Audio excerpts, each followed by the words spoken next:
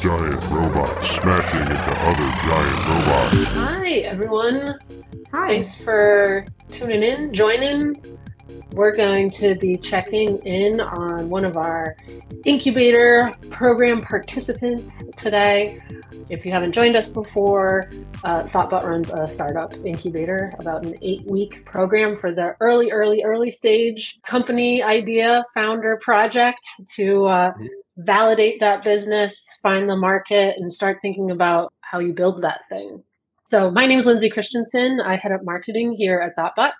And today I am joined by Jordan Bonds, who heads up the incubator program at thoughtbot.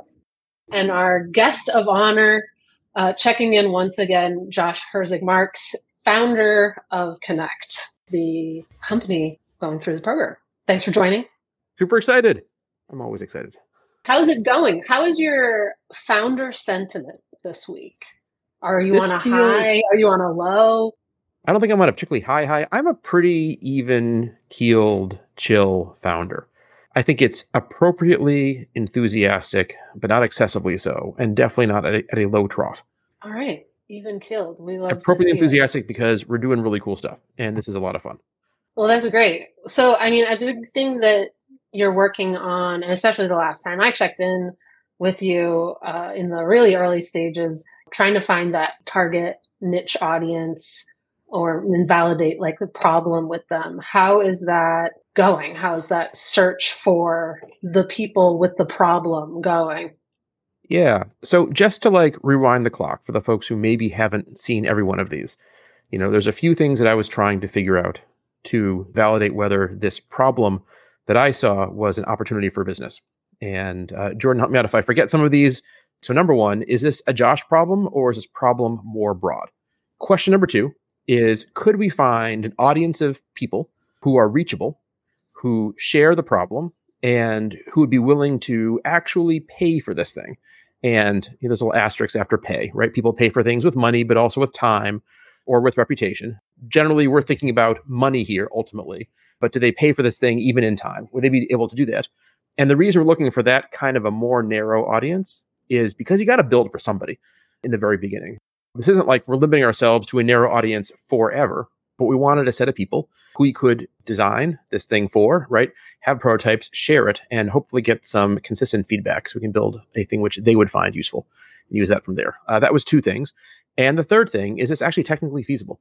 The first time I was a founder, incidental to building our business, we built the world's fastest online transaction processing database that was processing like billions and billions of retail records in like the time it takes you to like click and drag and change the query that we're doing, which is really cool to say out loud and it demoed really, really well, but that isn't actually a business. And what I wanted is part of validating if this idea, if this problem was an opportunity, was something that wasn't a science experiment. And I'd love to talk a little bit more about what we've been doing over the past week, maybe a little later on in this, because I think it's been a big week for the science experiment or not validation stage of this thing. So two things we've also done over the past week and a half, 2 weeks since the last time we chatted. We have a prototype, which looks pretty good, which we can now use to show to people who we think are our core starting audience, our core starting market, and we actually have a core starting market. Both these things are pretty exciting. I mean, I'm always excited, but we're doing it. Like we're doing the thing that we're supposed to be doing. And I like that. That's really exciting. So core starting market is happening. Yeah. Do you want to talk about maybe how you got there? One of the reasons why I was excited about doing this program is Jordan and I share the understanding of this importance, but when you're like actually the founder, it's really hard to see this, right? Jordan is like I don't know quite how to describe it, but Jordan is the person who like made sure we stayed focused on this part of the effort. And like, it's a really key part of the thoughtbot incubator. And it's one of the reasons why I'm really appreciative of having gone through the program. So Josh walked into the program with a problem that he had, which is frequently how products get made and companies get founded. Like, that's fine. It's a great starting place.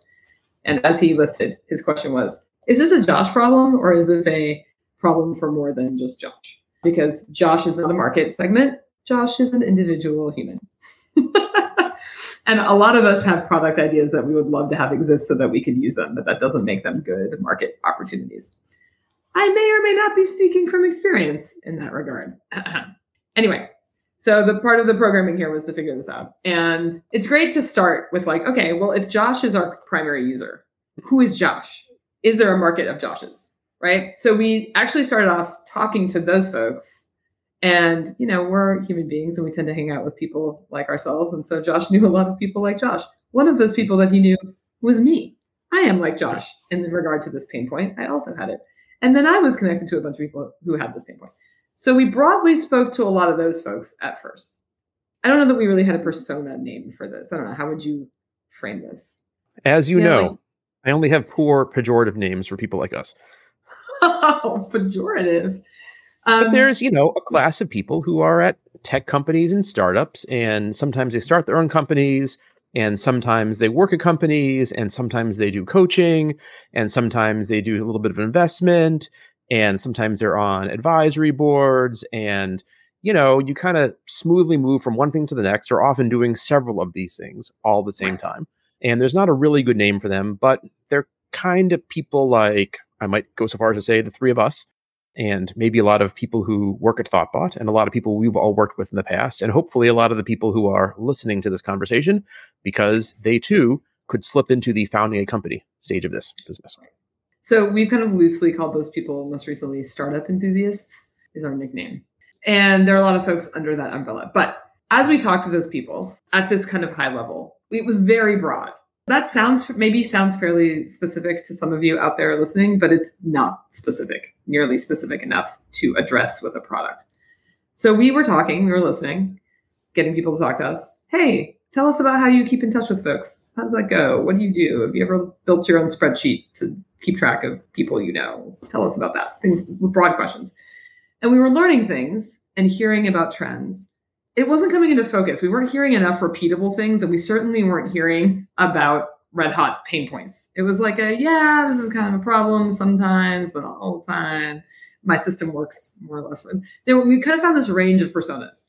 Some folks were just like, I'm awesome at this. It's not a problem. I don't know what to tell you. Okay, well, clearly that person doesn't need a product because they're feeling good. Great. The other end of the spectrum, you have people who are just like, I don't even know what you're talking about. They're the people who are like, I know what you're talking about, but I'm good at it. There are people who are like, I don't know what you're talking about. I don't care to ever do this. And then there was this broad set of people in the middle who were like, yeah, I have a problem with this. But we were hearing a lot of different things. In the course of that, Rami, one of the folks on the team, ended up talking to a journalist. And that conversation was very interesting because it did seem like way more of a red hot pain point with like something on the line. And we were like, oh, maybe we've been barking up the entire wrong tree, and like startup enthusiasts are our people, journalists are our people. So then we did a whole sprint with journalists and realized that journalists is a very broad umbrella. It's a lot of different kinds of journalists and a lot of different kinds of contexts, and they have widely varying pain points, habits, needs, wants. We were like, okay, we're hearing some really interesting things in here, but they don't seem like early adopters because they are not the kind of people that just try an app, who are just like, sure, new app, cool, I'll try that.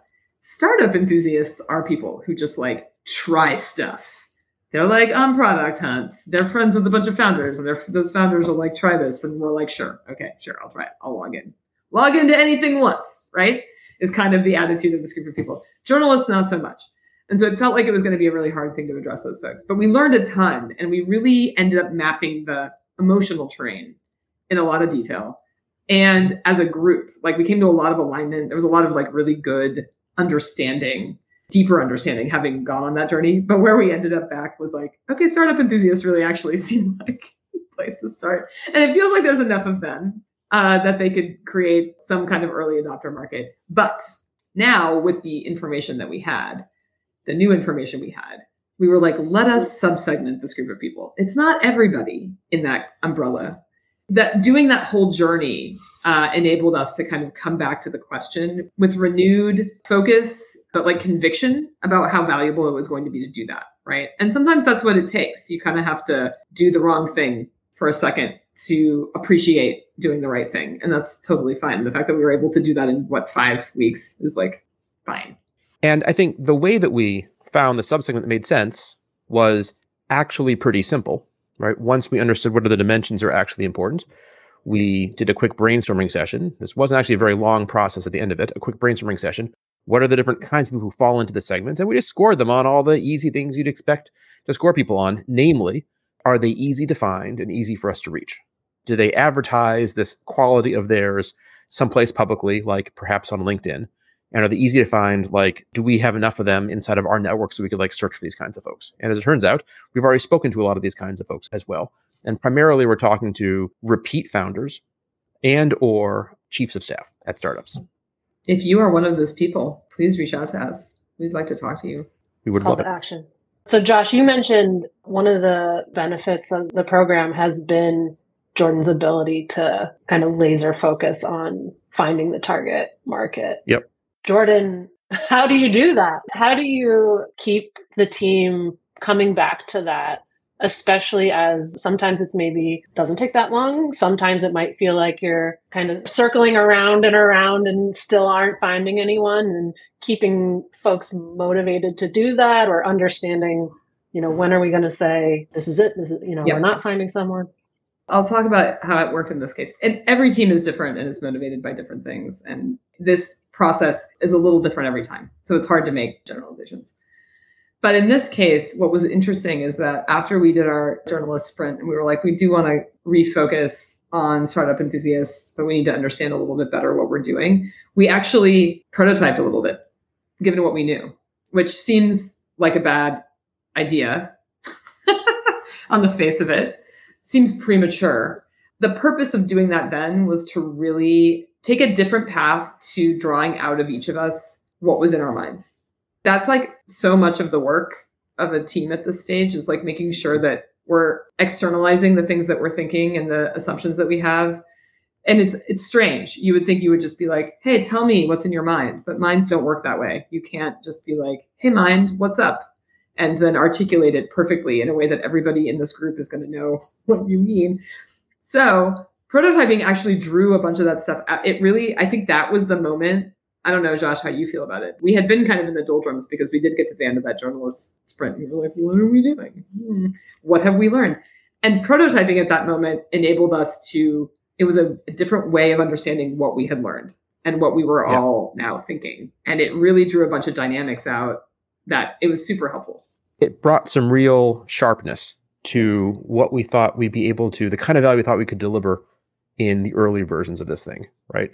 Fast forward 2 years, who knows? But it brought some sharpness to the kinds of problems that we thought we'd be able to fix and the kinds of problems we thought we couldn't solve.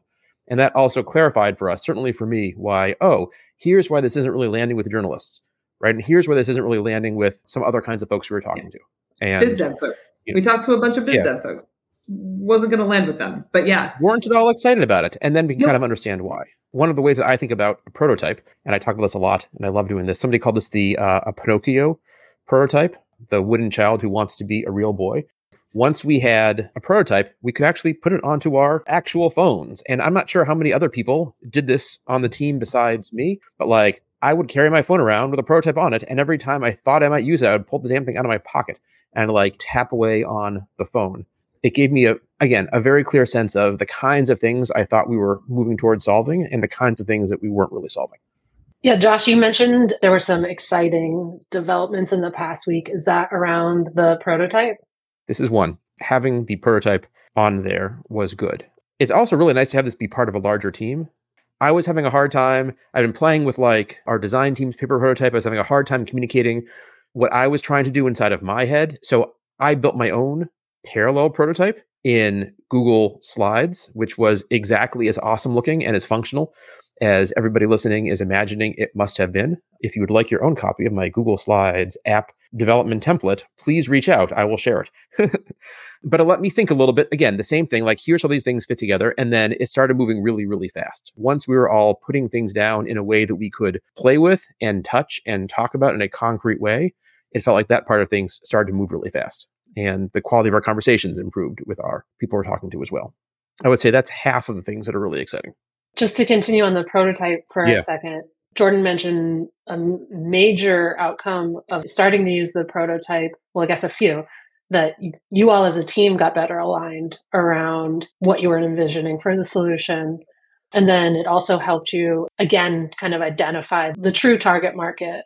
Are there other things you're already learning from using the prototype and getting it in front of people? Yeah, I think there are. By the way, this is like, shouldn't be surprising. This is like the classic diverge, converge model that I know thoughtbot uses all the time with not just startup clients when you're building something new. One of the things which, rewind the clock 6.5 weeks ago to when we started this thing, I didn't realize how much intelligence would be required behind the scenes to make this thing actually sensible to the final users. And the more we show it to people, the more we realize that like intelligence to make things look simple is going to equal people actually using the damn thing. I think we started to see that ourselves when playing with it, but it's really important to have that be validated by actual potential users who aren't like in this shit themselves. I mean, immediately, we were able to start showing the prototype to the folks we were having interviews with. And there's just nothing better than that because they're not going to pull their punches with you. And we got a lot of great, immediate, sort of spicy feedback from people, especially if you're showing them to people who are like startup people. They're just not going to be nice. And so there's a lot of... Have you considered making this suck less? Yeah, exactly. I wouldn't use this at all. Yeah. Just like, okay, thanks. Tell me how you really feel. But it's great. I mean, like, there's nothing better than that. Like, I would way rather that than a bunch of people trying to be polite. And it also prompts feedback that we wouldn't necessarily have thought of, which is the idea of this. We wouldn't have necessarily thought of this on our own. Like the idea that sometimes you might want to not take an action, you don't really care about a person, but sometimes you really like dislike a person so much who you've been talking to, you want to never see them again, right? Never show me this person again is a thing that we never would have come to, I think, if we hadn't like actually been showing the prototype to end users. Okay, what is the second half of the exciting thing that happened in the past week? This is very much a thoughtbot thing. Thoughtbot is full of really talented engineers. And over the past couple of days, we've been able to bring a lot of those folks to bear on the question of like, is this thing technically feasible or not? Which was one of my big concerns.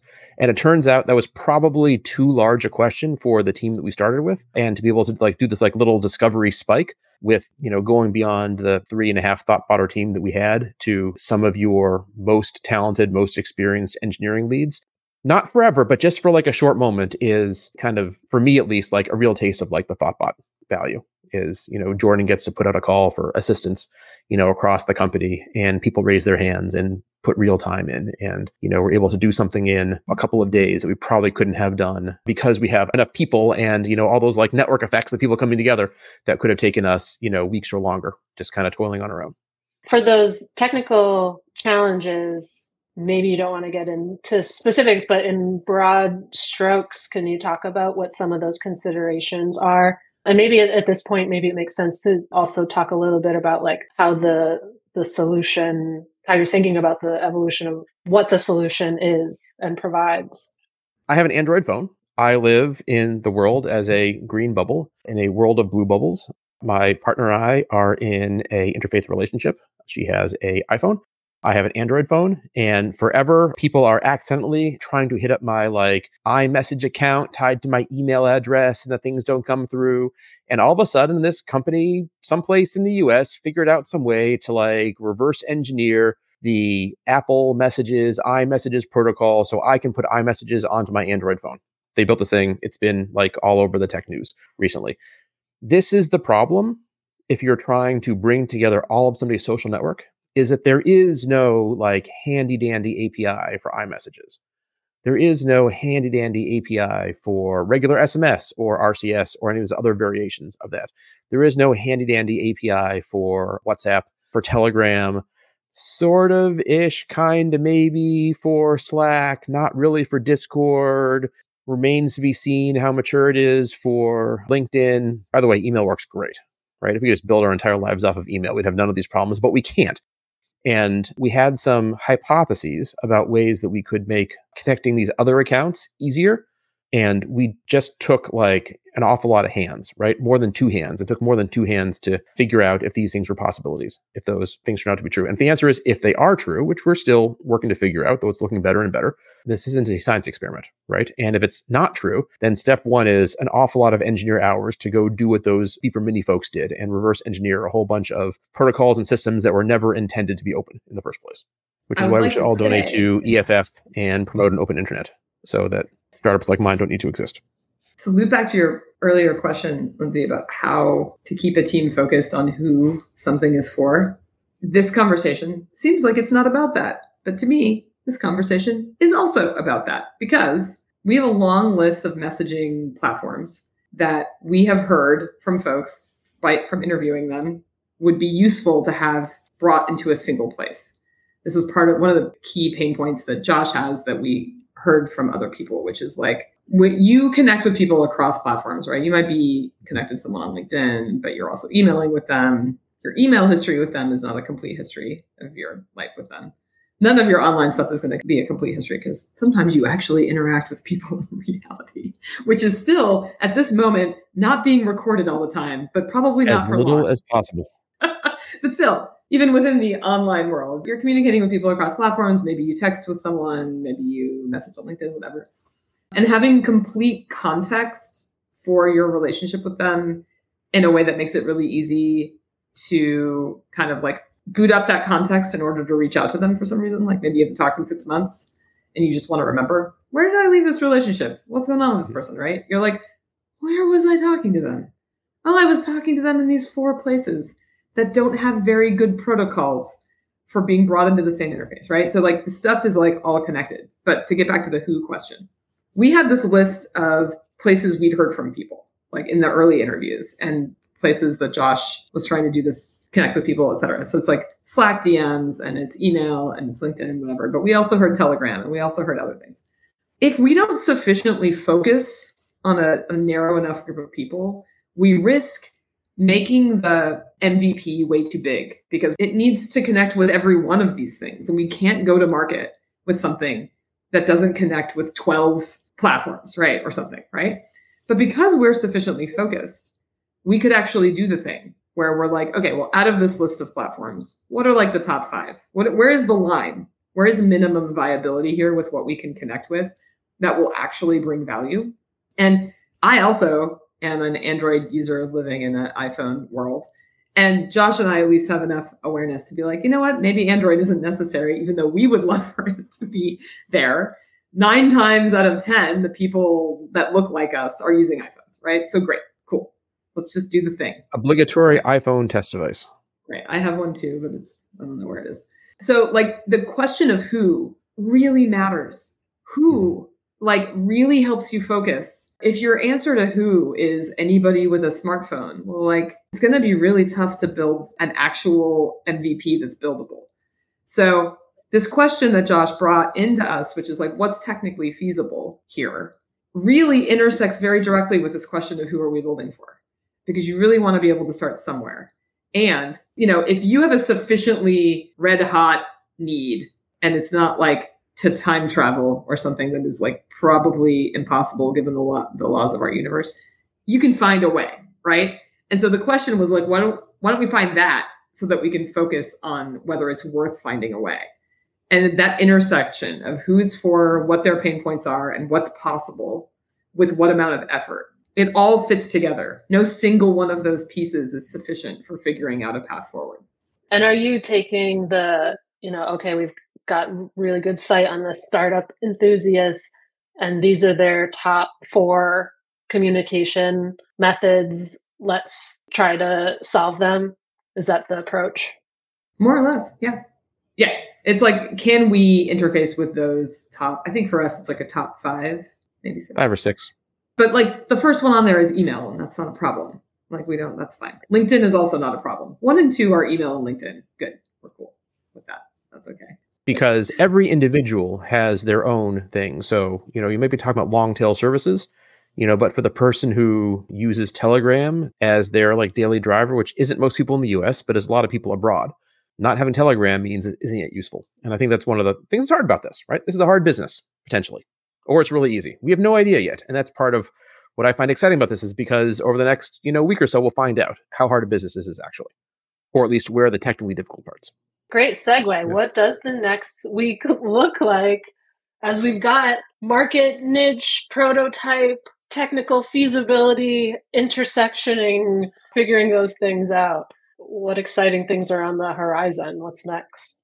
So we have about 2 weeks left. And at the end of 2 weeks, we're going to end up with a set of high quality prototypes, which, are easy for any of us to have on our phones and to flash around to rando strangers we meet at the grocery store, because there's no better way to make friends than product testing. And we'll have a good sense of how big and complicated in what ways might it be to build this thing. And then it's time for Josh to make some decisions around, the whole goal of this is to figure out like how big an opportunity is to go and do that. What could growth look like? What could pricing look like? Where might the cost be? What would the cost be to build this? Is this like a side gig scale thing? Is this small, angel funded startup thing? Is this like a VC size thing? I really hope it's not a VC size thing. And then to think about, what are the resources that would be required to build it and where might those resources come from? So at the end of this, 2 weeks out from now, I think we'll have all the information, that we need. And then I know a whole bunch of people inside of thoughtbot who are in a great place to provide their own thoughts and advice and experience and feedback on this. And I'll take this to my personal board of directors, including my family, but also, other experienced entrepreneurs and investors I know. And we'll talk through this and we'll have to go make some decisions, which is a little scary and a little bit fun, but a nice way to kick off 2024. And a lot easier to do after this. We'll have some real information, right? Yes. That's the goal, right, of the incubator, to get you in that spot where you can make educated decisions and get others up to speed really quickly with all that research. That's right. That's great. All right. So you had a call to action earlier. What was that? Oh, if startup enthusiasts are listening, we want to chat with them and talk to them about the solution.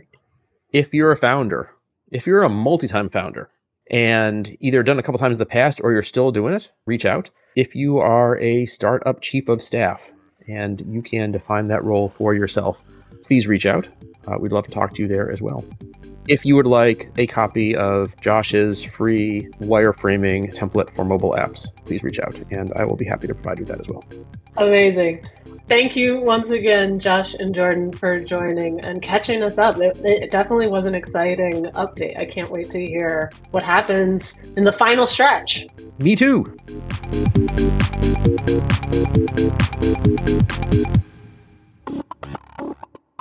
Did you know thoughtbot has a referral program? If you introduce us to someone looking for a design or development partner, we will compensate you if they decide to work with us. More info on our website at tbot.io/referral, or you can email us at referrals@thoughtbot.com with any questions.